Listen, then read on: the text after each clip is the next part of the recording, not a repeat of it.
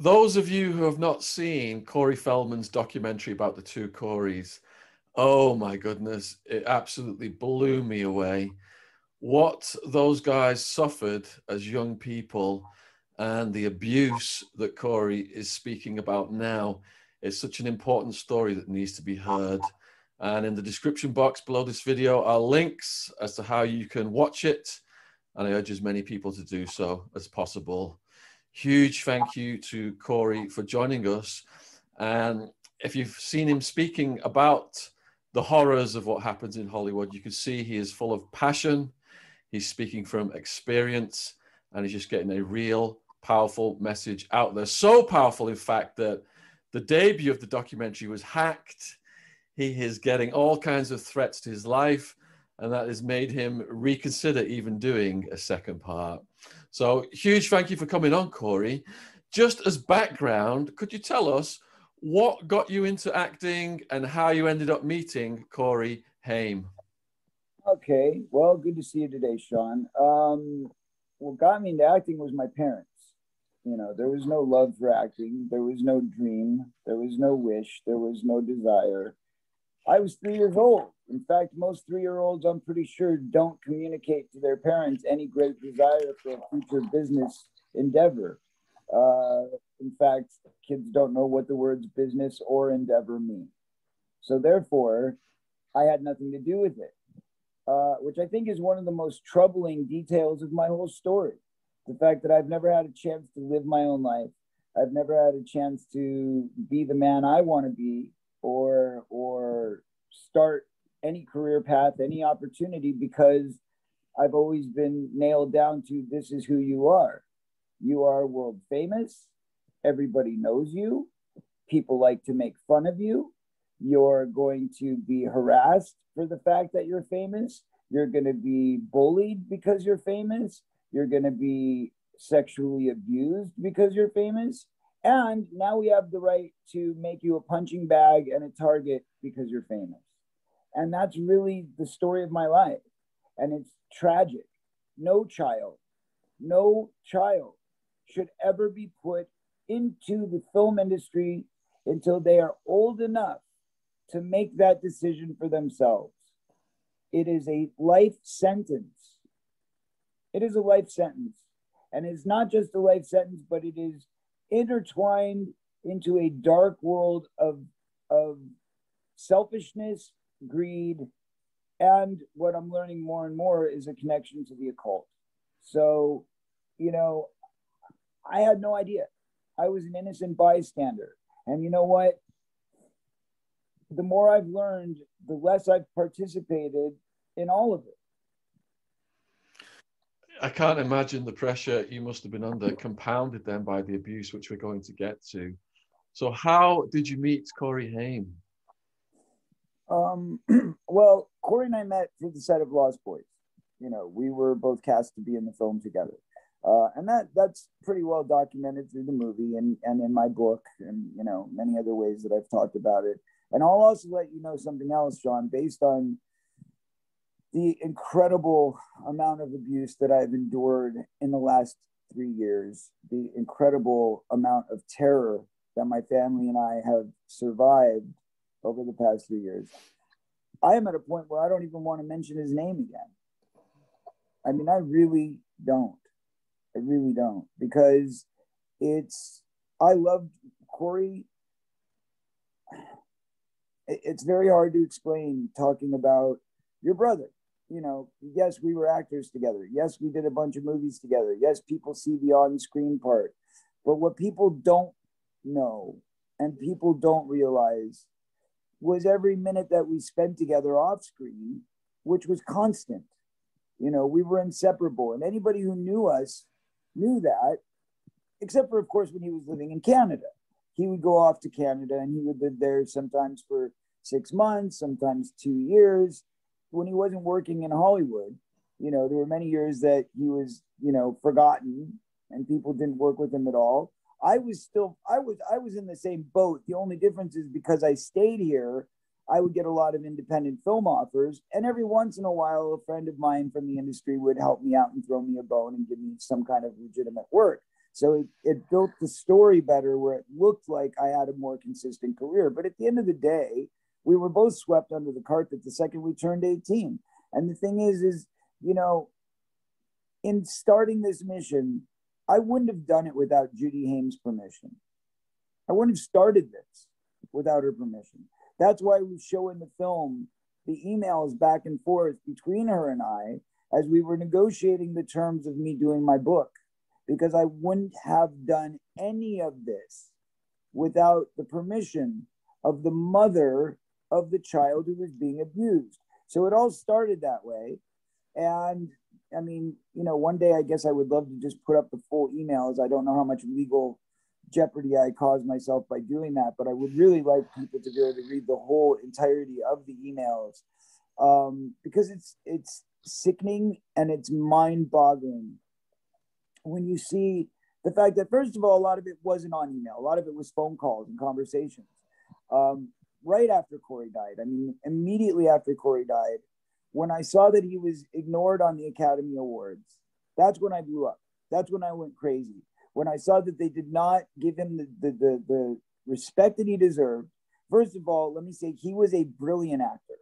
And when I say a brilliant actor, I worked with some of the greatest legends of our time, from Jason Robards, Harry Dean Stanton, I mean, Sean Astin, Josh Brolin, you know, I mean, just from across the board.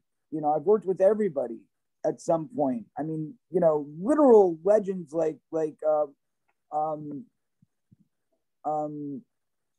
trying to think of names right now, but I'm drawing a blank. It's a bit early for me here. But like, if you think of like all the great comedy legends, the people that you know really made, like Milton Berle or Ed Asner, or people that, you know, just all these people that have been around in you know, for history, Gene Stapleton. I mean, historic acting legends, and I've worked with all of them. And there was something about Corey Haim that was so unique and so original. And the timing that we shared together, the way that we could roll off of each other. He would make a joke and I would know where to pick up. I would make a joke, he would know where to pick up. The kind of timing that you saw with Laurel and Hardy, the kind of timing that you saw with Abbott and Costello, you know, that great comedic pair, which we experienced in our daily lives because we made each other laugh so much that we would cry, you know, and we would cry about the pain that we endured, but then we would laugh about it. And look, we were brothers. And when you're brothers, that's not to say that you're going to get along every day. You're going to have fights. And man, did we have fights. We had fist fights. We went to fisticuffs. We had, you know, brawls. We, you know, he would sit there and tease me and poke at me and nudge me. And sometimes I wanted to strangle him. But that's what love is. That's what brothers are. And anybody who takes some little excerpt from a moment that Corey and I had a fight one day, and Corey goes out to the press and decides to badmouth me, and they'll take that little piece and go, look, you guys were never brothers. He couldn't stand you. He hated you. And you're like, you're going to take a clip out of a moment in time and hold that as this was our relationship. This is insanity. It's insanity. But anyway, the point being that when, you know, you share that much love and you share that much brotherhood with an individual, and then, you know, I go to the mom and, he, you know, he passes away and I see what's happened to him. And I said, listen, we have to stop this. If we don't stand up for him now, if we don't tell people the truth, that he was not a junkie, he was not some washed up movie star, he was not some just loser teen idol who couldn't get a job, the way that they want to portray him, the way they want to portray me. No, none of that qualifies. What qualifies is one certain truth, that this was a brilliantly, wildly, incredibly talented man who was so severely abused and wrecked when he was 13 years old that he never was able to mentally recover. He was never able to emotionally recover, and he was never able to find peace in his heart. And this moment changed him so powerfully and intensely that he was never able to go back and say, this is who I am, this is my sexuality, this is what I want in life. He couldn't put those kind of basic protocols into place because for him, he didn't know what his sexuality was. He knew that he wanted to feel loved. He knew he loved women, but he also knew that all he could recognize was the fact that men wanted to be with him. Men wanted to take a part of him. Men abused him and took a part of him since he was a little boy. So that's why he was so confused in his mind. But at the end of the day, does that matter? Why would Judy care if anybody, her biggest concern is anybody might think that I'm trying to say he was gay. He wasn't gay, first of all. Secondly, who gives a crap? Like, if I was gay, I would openly admit I'm gay. If I had sexual experiences with men. Did that cause gay tendencies? Absolutely. Because that's part of the residual effect of being sexually abused by the same sex. That's part of the residual effect. But yet, his mother is so terrified of people having that concept that supposedly is the reason why she's done everything she's done. So let me just back up and say, when I first approached her and said, what are we going to do? She says, listen, I honestly didn't know. This is a conversation. I shouldn't even be repeating it because I could probably, I don't know, but whatever. I'm just going to tell you. She said to me, listen, I want the truth out there. I want people to know what he's been through. And I said, well, we've got to talk about the main one.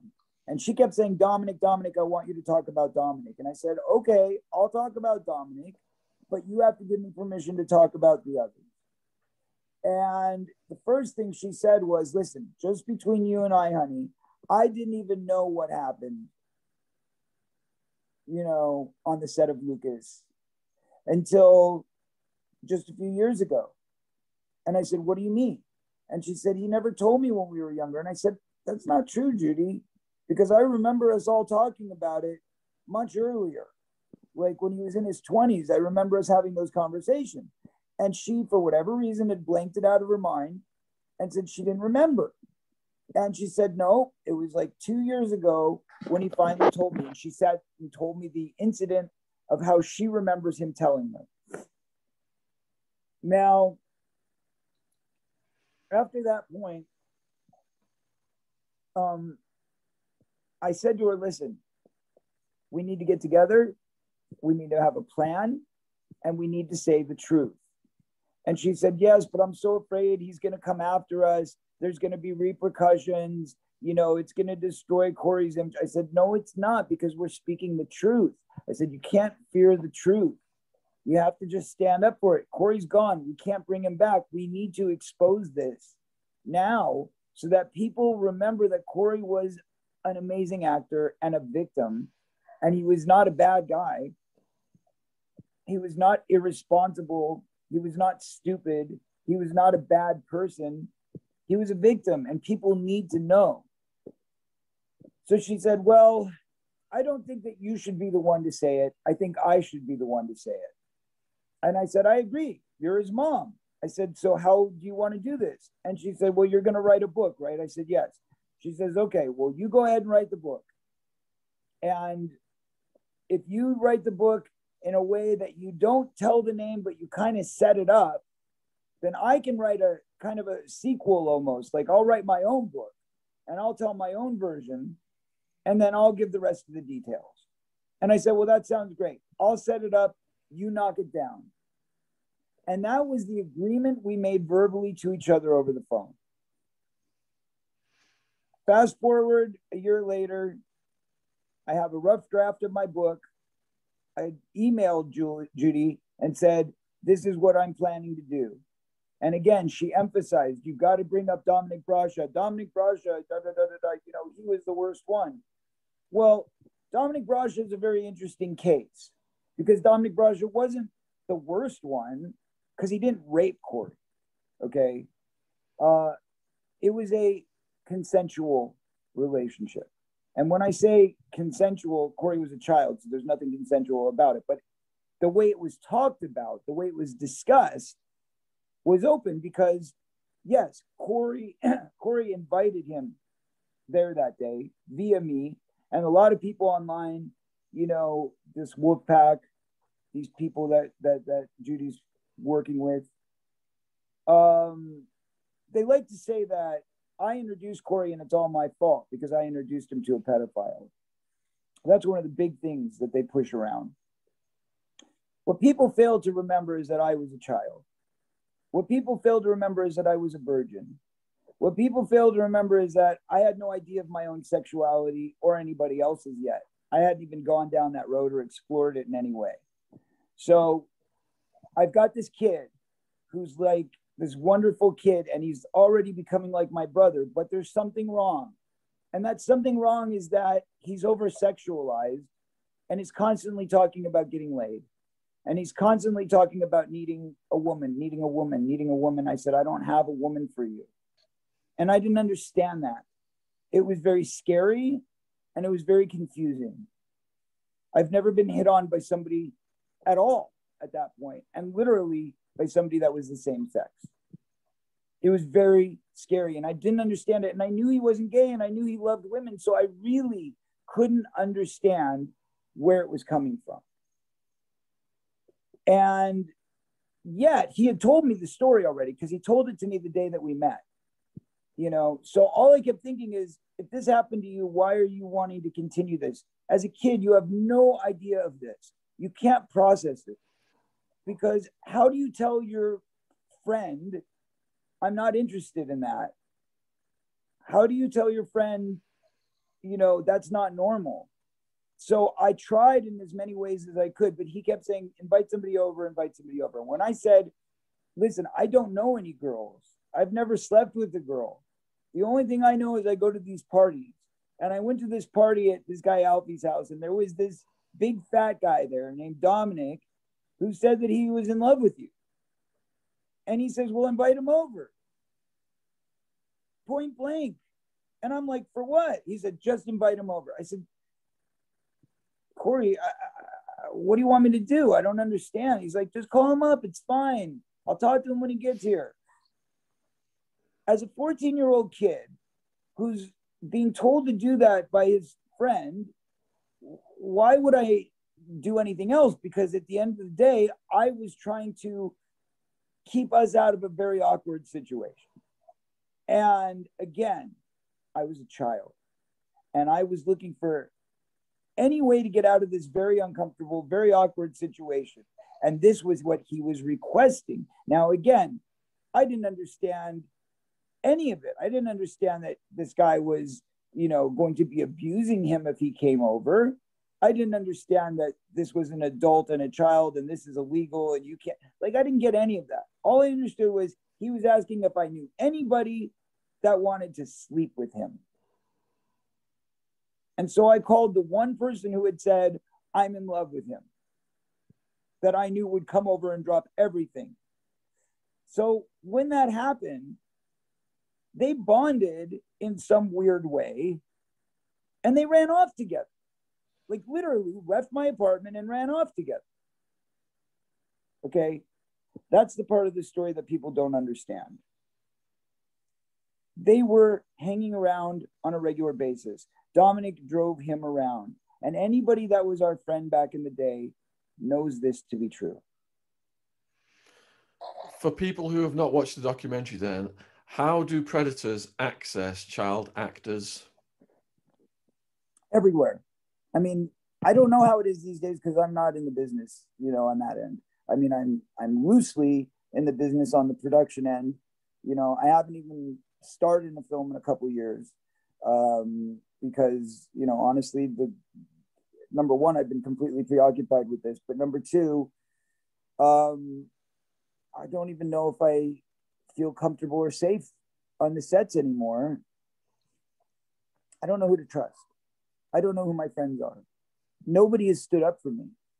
Nobody has taken me under their wing and said, you know, this kid is telling a very important story and we need to listen.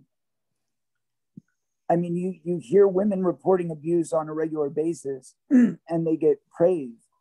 You know, they say something and it's like, they don't even have to really show that there's any proof behind their allegations. All they have to do is say it. And they're, oh, these brave women coming forward. Let's support them. But yet, I'm talking about kids getting raped. And nobody has supported me. You don't see any advertisements. You don't see any magazine ads. You don't see any hashtags. You don't see any, you know, video with a bunch of celebrities standing together saying, we're here for supporting Corey and his cause, you know, like you do with Me Too, like you do with Time's Up, like you do with all the other movements. We created Kids Too because kids should have been first. That's why I created Kids Too, because kids should have always been first, but they weren't. They were swept under the carpet. And so it's very, very excruciating and exceedingly difficult to continue beating your head on a path that's getting nowhere. And that's where I'm at. And honestly, when I said at the beginning of this, I don't even want to talk about Corey anymore. I feel like after this interview, Sean, I may never discuss these things again. Yeah, I had a similar experience. I had a childhood friend. He's over my shoulder, if you can see him, Wildman. He died and his funeral was just before Christmas. And we were best friends from childhood. It's like we were one mind. We finished each other's sentences. And to lose somebody that close, that one person who I was so synced with, really painful to go through that. So I hear where you're coming from. Now, to be propelled into the media spotlight at such a young age, it must have been always hard throughout your life to determine who were your real friends and who were not. Do you think going through this situation now, the people who have your back, you've proven who your real friends are now? What real friends? Surely you have some people who have your back through all of this. I have my family. I have a group of people on the internet called the Feld Fam. Some of them I know personally, very few.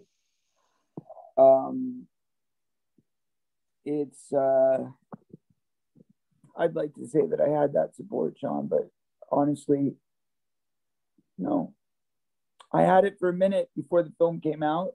It looked like it was going to go the right direction. Everything looked like it was going to go the way it should when this type of an expose comes out. Sorry, I'm getting a little choked up. Chuffed, I guess is what you would say. Leading up to the event, leading up to the premiere, every news media around the world was discussing this. Everybody was taking it seriously. And you would think that when the movie came out, I said that Ronald McDonald and the Hamburglers stole my McNuggets. That's what you would think I put in that movie based on the reaction that it got from Hollywood and from the media. Because there was two stories ready to go in the media the day after the film's premiere. The first story, which they were hoping would fly, was that the movie never played, was that the movie didn't happen because it didn't exist, and that it was all a scam, and that I was simply scamming money out of my fans by building all this buildup and lead up to a movie that didn't really exist.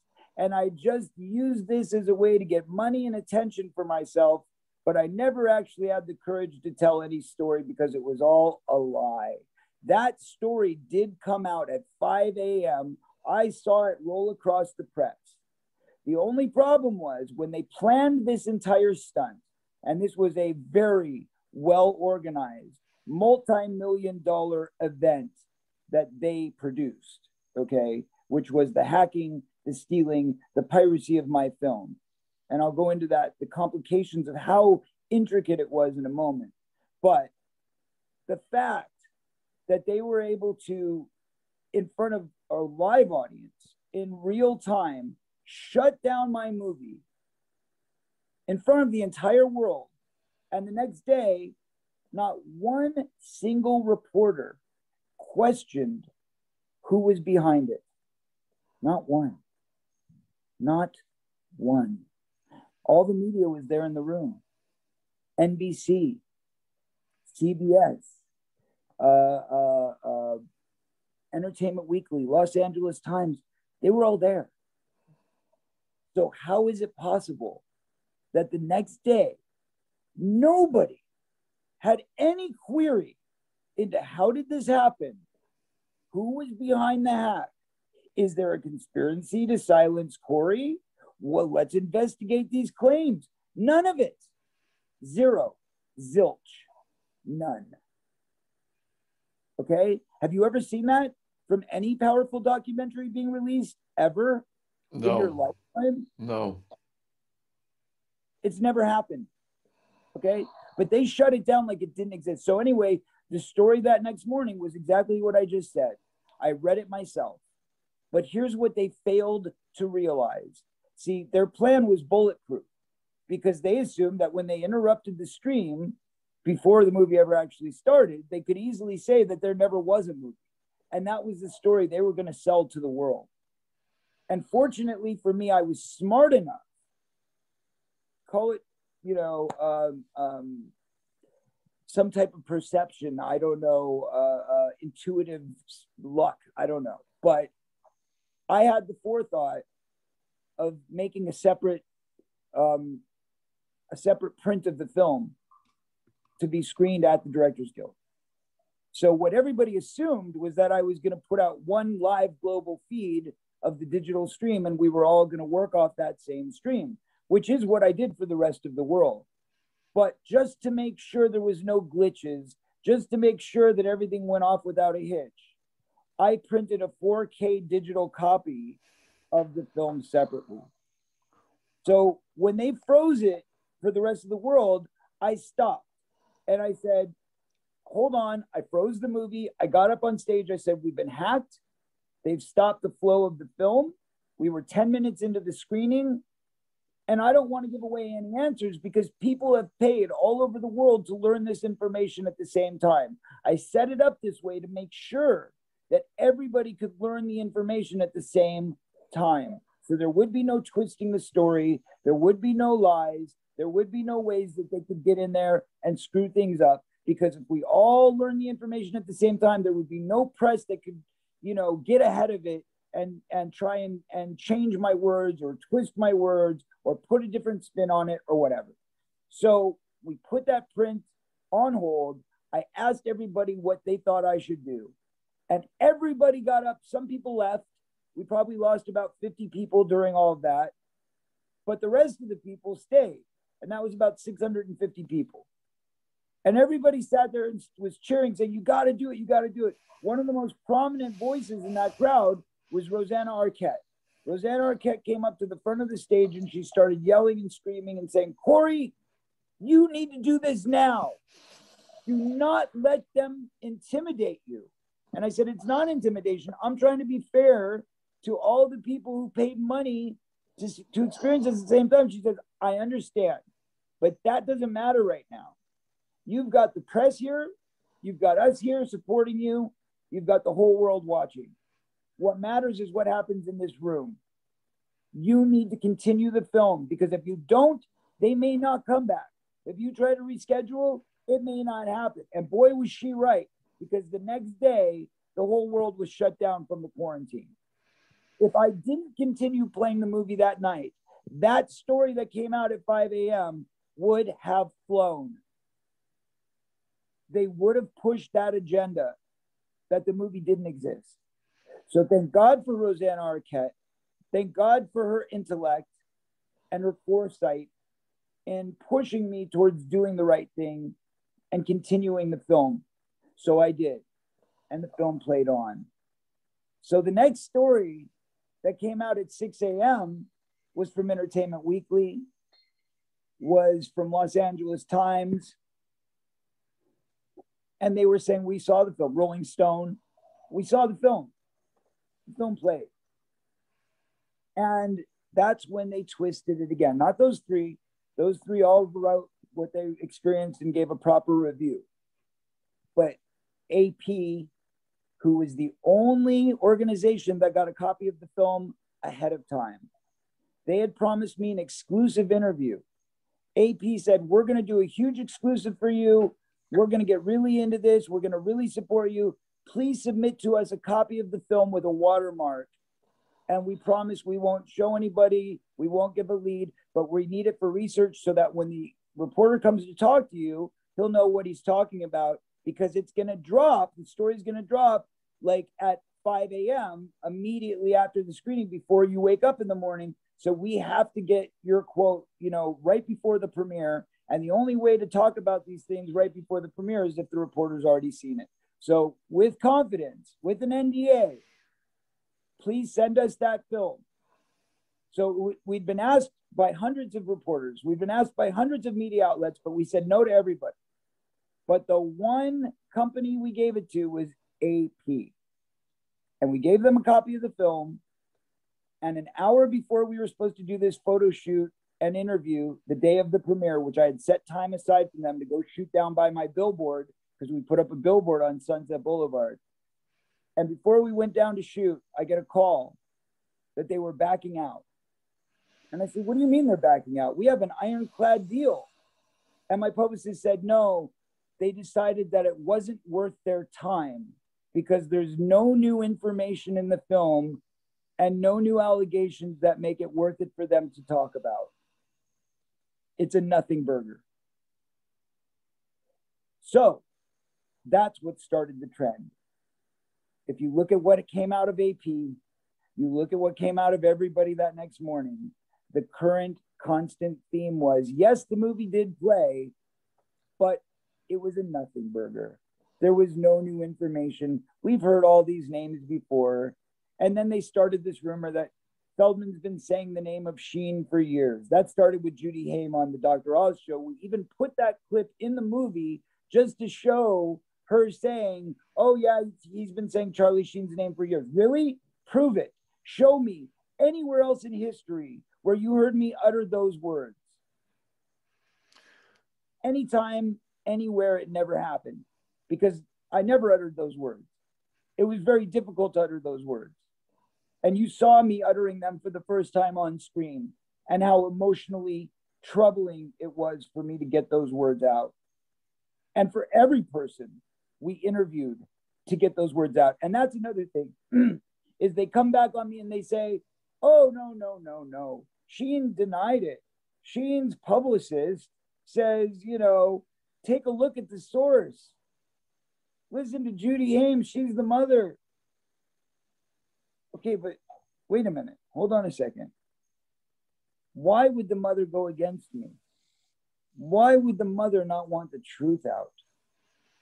What does she have to hide? And the truth is, there's a lot. There's a lot that we didn't put in the documentary. You talked about a potential sequel. Let me tell you something. We have so much more data, so much more information.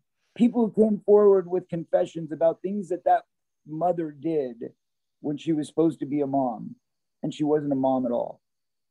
There were things that, we heard about Charlie's character and the things he's done to other women, but we didn't put any of that in the film because our lawyers told us that we could not. If we wanted to get the film released, we had to keep it very singular and very focused on what the accusations and the claims were meant to be. As soon as we started stepping outside of that very small box they put us in, we were penalized. And by the way, the film almost didn't come out at all because the day before it's released or 3 days before it's released, we were slapped with the bill for the insurance, which was $1.3 million on a $300,000 budget film. I spent $300,000 on that film out of my own pocket. I got it done. That was it. I took some risks. Okay, but I knew that through the next couple of years, I could make that money back. It wasn't that big of a risk. I put a few years of my hard-earned work into it, every penny that I could muster, and I got it done. But then all of a sudden, you're hit with a bill for $1.3 million to get the insurance to put that movie out. So when I got that bill, I was like, well, that's it. It's done. I can't produce $1 million overnight.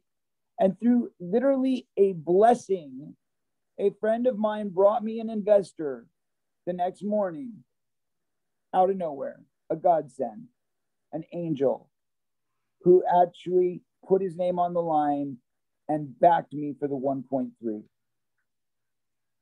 And I thought, well, that's okay, because look, we're selling tickets in historic volume. Nobody's ever sold this amount of pre-sale tickets for a digital distribution premiere of anything ever, not even for live concert events. Nothing had ever pre-sold to that level. And the CEO of OnStream Media actually put that into a press release, which of course was never picked up by the press, but he talked about the hacking that night. He talked about the multiple DDoS server attacks that the company experienced, both the premiere night and again on the second screening the next day. Insurmountable attacks, literally millions of signals being sent to their platform all at the same time, which overcrowded the signal and wouldn't allow it to get through. It shut it down. And they did it twice to make sure that neither screening could happen as scheduled. So yeah, very, very troubling. Very troubling. But anyway, the point being, they got it shut down.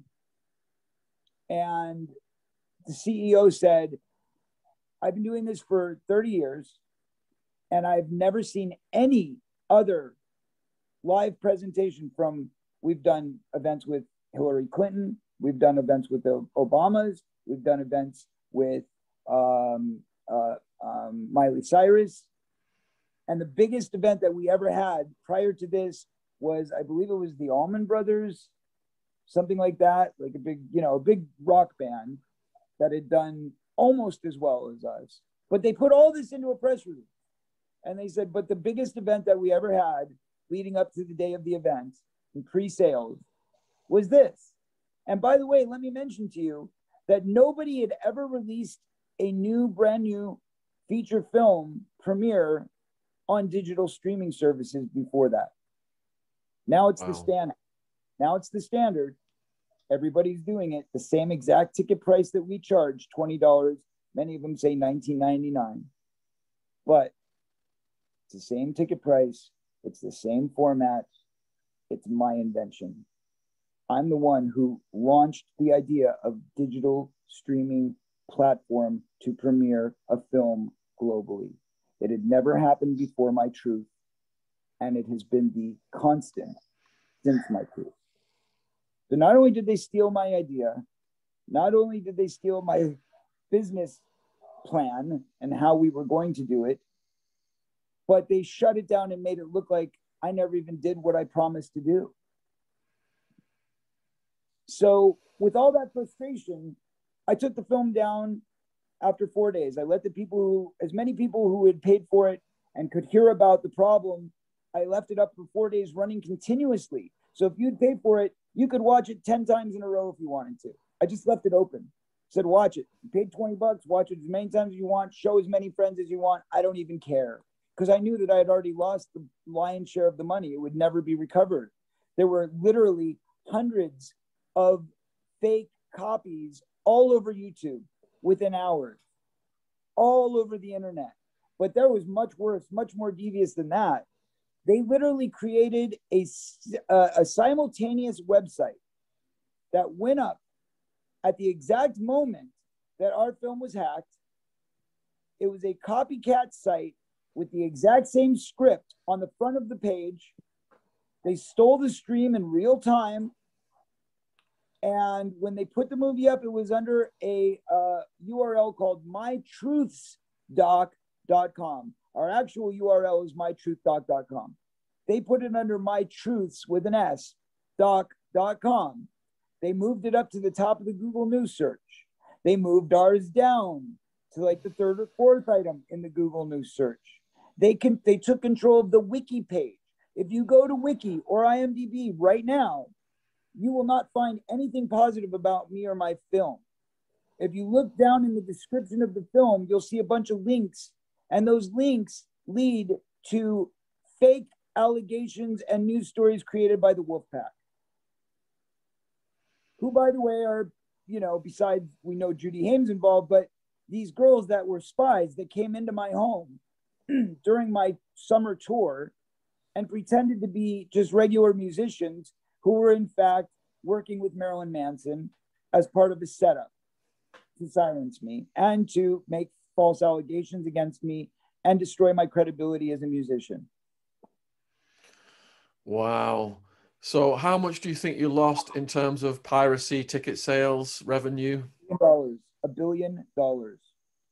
Holy shit.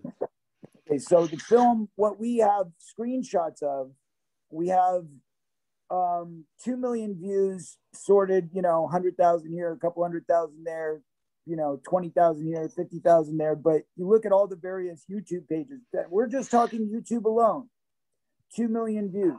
2 million views at $20 per ticket is what? A lot. $30 million. Yeah, 80 million, yeah. 80 million. Yeah. So that's just YouTube alone. That's not including the fake alternate website that they put up, which, by the way, started selling tickets, streaming our film and selling tickets for $30 a piece, where we were only selling ours for $20. So they were not only selling our tickets, but selling them for more money. Then you had it coming out on all these BitTorrent sites, which we had no way of controlling. Then you had people making professional looking DVDs, studio level quality DVDs being promoted on the web as manufactured and approved by me. Packaged, I mean, brilliantly, perfectly packaged, as if the movie had been out for 4 months and they had the time to do it. So they made up mock-ups, and they screenshotted the mock-ups and made it look like a really nice package with my art, with my film, everything. So yeah, when you add together all of the film loss, all of the money that we spent on marketing and promotion, and then you talk about the damages personally and professionally, it's a lifetime. So there were serious allegations made against Charlie Sheen in the documentary. What is the present status of those allegations? I saw that he denied straight away. What? I'm sorry. What was the question? The allegations against Charlie Sheen were denied right away by him. What is the status of that? Has he been indicted for anything? Are you joking? Are you joking? He's untouchable. Let's put it this way. I would put him in the same class as Donald Trump. And Prince Andrew. And Prince Andrew. So you've been campaigning then to extend the statute of limitations and have new laws to protect kids in Hollywood. Could you tell us a bit? Not just campaigning. No, we passed those laws. I was part of actively passing the laws in both New York and California. Actually, the reason, not the only reason, but one of the main reasons why many of the victims in the Jeffrey Epstein case were able to come forward and bring those charges, and the reason why R. Kelly is in prison right now, are both as a result of the law that we passed in New York, which was the CVA, the Child Victims Act, which allowed for the statute of limitations to be dropped in the city and the state of New York, and also allowed for a 1-year window for victims from any time to be able to come forward for the first time in my lifetime and be able to get justice for anything that might have happened. Now, that doesn't allow for criminal trials, but it does allow for civil trials. Now, that was in New York. The following year, we did a very similar law in California, except the one that we did in California not only pushed back the statute, but it also gave a 3-year window for victims and survivors to be able to come forward and get justice. So both of those laws are currently still active in both states, by the way. So if you are a victim, please take advantage of this window. Please come forward. Unfortunately for me, it doesn't help me at all. So it was great doing this. I'm glad that I was able to help. I'm glad that I was able to bring hope to survivors. But for me personally, I'm exempt, because the people that abused me were not Charlie Sheen. I was not raped by Charlie Sheen. I was not abused by him. He never did anything personally to me other than try to bribe me to stop me from doing it. But aside from that, He never did anything to me. So that's not my claim. And I can't go after him. You know who I can go after? I can go after two deadbeats who, you know, worm their way around Hollywood doing odd jobs. One of them spends his time half in Canada and half in Mexico to avoid extradition because he's already wanted for child pedophilia and sex trafficking. He can't be found. His name is John Grissom. Alfie, however, the other guy is still around. I don't know where he is. He was working for the Dodgers, I'm sure bringing little kids into the dugout, and working for a limousine company where he could ploy kids with alcohol and put them in the back of his limo. That's what he was doing when we found him when I did Dr. Oz and we announced his name for the first time. Well, congratulations on the statutes of limitations work. I've interviewed victims of Epstein, Nygaard's son, and it's so frustrating when that statute of limitations lapses. Yeah. Have you spoken to Kai? Yeah, we interviewed Kai. Yes, great guy. Kai, absolutely. Great guy. Love him. We've been talking a lot. I actually have been helping get some victims into the lawyers for the Nygaard case because, as it turns out, I know a lot of them. You know, I went to the Playboy Mansion on a pretty regular basis. And as a patron of the Playboy Mansion, being up there on a Sunday, a lot of times I would hear the girls saying they were leaving to go to this pamper party. Pamper party? What is that? What is that? And they would say, oh, you know, we go over to this guy's house, this guy, Peter Nygaard. We go to his house. He has massages and it's like a spa day. But then some of us are really lucky and he hands out envelopes of cash. And I was like, okay, that sounds like prostitution to me, but I don't know. And I didn't really understand what any of it was about. I didn't realize that it was all a ploy and a way to lure girls in by promising, you know, spa days or gifts of money or whatever. And it wasn't prostitution by any stretch. It was manipulation and him making girls believe that they were getting, you know, just well taken care of by this very generous man who obviously had his own plans and his own agenda. Yeah, and they'd get to the island and have their passports confiscated. And if they didn't comply, they would be drugged and assaulted. And if people want to see that interview, I'll put it in the description box below the video, my interview with Kai. What are your thoughts on the Epstein case? Don't get me started.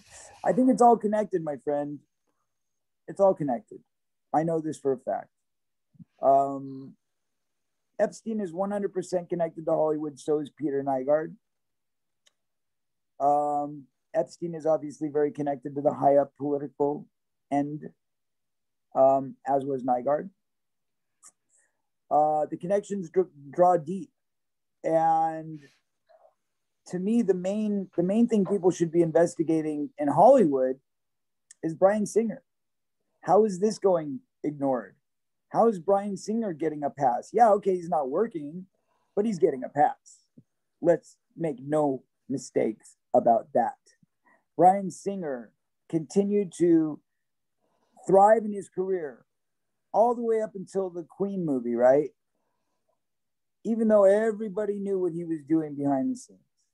Everybody knew about the parties, quote, parties at his house, where he was doing just god-awful things to people, along with his partners, the people that we all exposed in the film, in My Truth. We talk about all of this.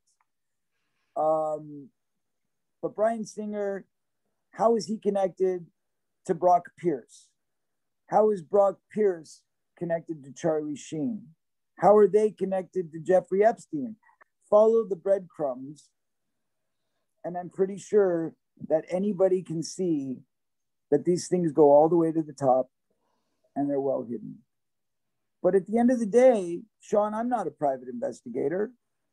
I'm not a detective. I'm basically just considered a big mouth who's, you know, talking out of his ass.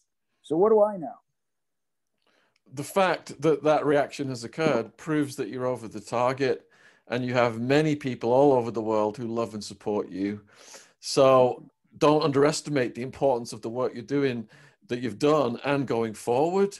I urge you just to keep going on this crusade and exposing these bastards, Now, we've seen Ghislaine Maxwell get arrested, the procurer. We saw Jean-Luc Brunel get arrested. Do you think they will slip through the cracks of the legal system, or justice will be served? I guess we're going to find out really, soon if there was any truth to any of the QAnon stuff, right? I mean, all they've done for the last 4 years since Donald Trump was in office is talk about how everybody on the left side is pedophiles and all the people on the right are saintly. So we're going to find out what Joe Biden does with this. By the way, I think I've made it kind of clear, but I'm going to be making a very, asserted effort to try to get FaceTime with President Biden, FaceTime with Kamala Harris, Vice President Kamala Harris, because I am told that they care very much about sex trafficking and that is a big issue for them. Kamala Harris was actually, she cut her teeth on helping support sex trafficking victims. That was like her big thing in San Francisco, what she did. So I'm very hopeful that they want to get to the bottom of this.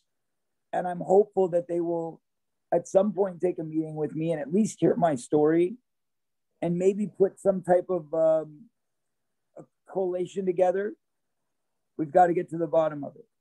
And I hope to God that the people that are in power are going to do something this term and they're going to listen.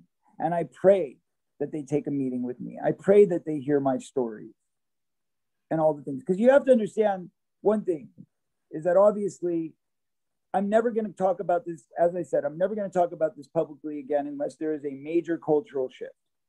And that there has to be a major change to where people like me are taken seriously and given the respect that we deserve. So we don't have to live in fear every day. Because I can't live like this anymore. I've got to move on. I mean, I have to. I'm in trauma. I'm experiencing PTSD. I cry myself to sleep every night. I'm living in fear on a daily basis. My life is in shambles. Well, it's those titans of the old media that are orchestrating this against you. And it's the new media like YouTube, the platforms that you're on now, that make the spreading of this word possible. So I commend you for keeping it going. And what people need to understand is there was a reason why I had to spend $1.3 million on insurance to get this truth out. How much did they spend on Out of Shadows for insurance? How much did they spend on Fall of Cabal for insurance? $0. Zero. Why? Because they were not tried and true facts that could be thrown against the wall and verified in a court of law if they had to be. There was not 2 and 3 corroborators of every fact. These are the specific guidelines that they look for when approving an insurance policy. So therefore, you can't just go out there and spat a bunch of stuff and put it into a movie like mine. So the fact is, when you see movies like this where they're just spouting off celebrity names and, Tom Hanks and Steven Spielberg and Quentin Tarantino, everybody's part of it. They're not all part of it. I can tell you that much. I've worked with these people. They're not all part of it. But that said, I believe that a lot of people look the other way. And a lot of people are certainly looking the other way when it comes to my treatment. Nobody cares about what happens to Corey Feldman as long as the blood's not on their hands. That's what I feel. And it's heartbreaking, man. You got to understand, this was my family growing up. That's all I've known. And I don't know what to do with the rest of my life if I can't continue doing what I do. But how do I go back to work feeling safe? How do I feel like anybody's going to protect me? My own union gaslit me and threw me under the bus because of Marilyn Manson's girlfriends. That's the reality. Marilyn Manson's girlfriends called the president of SAG, and she took their call as some random girls who are not a part of SAG. They are not union actresses. Nothing. It didn't happen on a SAG set, supposedly, whatever their false claims are.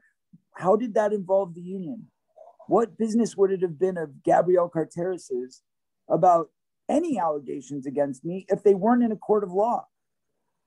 What would that have to do with me setting up legislation and protecting children? Nothing. Nothing. I was doing a very specific job. I was part of a committee to create legislation to protect the laws in regards to children on the set in the workplace. That was my mission. That was what I was there to do. Gabrielle took a call from a woman who was not a SAG actress, had nothing to do with SAG, and it just so happened to be the day of a town hall that I was supposed to do for the entire union to put out my new laws and my new legislation to protect children. What would have been so bad about me just putting that out there? What would have been so bad about just allowing me to go through with that conference and getting the information out of how we could change the laws? And by the way, let me say this was 3 days before the new contracts were voted on. And those new contracts left out any language pertaining to the protection of children. Okay? So I was trying to implement these changes before the vote. That's why I had the town hall set up. And the day of the town hall, I was asked to step down. All because Gabrielle had a conversation with this woman named Jackie, who we have proven through the media was a girlfriend of Marilyn Manson. Have you tried yoga and meditation, Corey? Yeah, I meditate. I pray more than anything. I'm a very spiritual person, and I wouldn't still be alive if it wasn't for the hand of God. I can assure you that. Have you read The Little Prince, the book? I think when I was a kid. Well, he's following his heart and you're following your heart, and I commend you for what you're doing. Really appreciate you spending this time with us. Is there anything you'd like to say in conclusion to the people watching this who are worried about their kids? Well, we can never stop fighting for the kids. We can never stop fighting for what's right. Please support kids too. Please follow Child USA. And even if I'm not going to be the guy that's, leading the charge anymore, because I just can't emotionally take anymore, I will never stop fighting behind the scenes. I will never stop fighting for children. And I also want to say one other thing on record. There's been horrible, disgusting accusations leveled against me by these girls, not by anybody else, just very clearly. It's the same 3 women since 3 years ago. They all work together, Jackie, Paulina, Margot. They're all part of Manson's world. I can prove it all day. I've got investigators that have put all of this evidence together so that if there ever was a court case, we're going to nail them to the cross. But I just want to say that I would never harm another human being that was innocent, no matter what. You couldn't pay me. You couldn't force me. You couldn't bribe me to ever take advantage of another human, because it's not in my fiber. I don't know how to do that. I know how to love. I know how to give compassion. I'm an artist, and I wear my heart on my sleeve, as many people know. I love everybody, and I hope and pray for the healing of children and of women who have been abused. So I pray for all of us, and I pray that God helps us through this, because I don't know where I'm going to find my strength. But I'm planning on taking the film down. I'm taking the film down after March 10th. I mean, I suppose if the film comes down March 10th, it's on sale right now for $10. You can find it at mytruthdoc.com. I want as many people to experience it and watch it before I take it down as possible. But once I have to move on, and I just want people to know I've stuck it out for a year. I've done my absolute best. I've dealt with a lot of pain and a lot of suffering and a lot of torture. And my wife, God bless her, she has been through so much. My child has been through so much. They've had to watch their family members struggle in this fear. They've had to watch these awful, horrible lies being told about the man that they love. So I just want to tell everybody enough is enough. I've got to stop it. But that said, I'm giving you until the 10th. And if for some reason there was a tremendous outpouring of love and support, and we just started selling, oogles of tickets all of a sudden, and everybody was wanting to watch the film, I would say, okay, fine, we'll extend it, you know, till the end of March. And that's as far as I could go with it. Because again, I don't think it's worth it if I'm being ignored. You know, and I know that the people in the world aren't ignoring me, the public isn't ignoring me, but Sean, we're selling 100 tickets every 3 weeks. That's just not worth it. It's not worth the pain. And I'm not talking financially, I'm talking viewership. And then people say, well, why don't you just put it out for free? You know, if you really cared, you'd put it out for free. Well, yeah, except for the fact that it's a commodity and somebody will be making money on it. So do I want people making money on my message? Is that what I want? Do I want them draining and liquidizing this even further? Or do I want to hold it close to my heart and maybe keep it right there forever because it's mine and I made it and I own it. And it's the one thing that I've got that tells me that this all really happened. So I hope people can understand and respect my choice. I know there's going to be people saying I'm a quitter and I'm, you know, I gave up and all this stuff. But you know what? If anybody had stood with me, I would keep fighting. That's the truth. To get this far, you are a brave soul and definitely not a quitter. And the purity of your soul has just been resonating for this past hour. I've got your back. You're going to see when this video goes out, the viewers are going to have your back. And there's just so many people all over the world just rooting for you and just wishing you to continue and succeed. So I urge people, if you go in the description box, you'll see the link to the documentary. I watched it. Really a heartbreaking moment when you cut your hair, but I won't tell people what that's about. They can watch it and find that out for themselves. So again, huge thank you for coming on. And everybody watching this, please go down the description box for the links.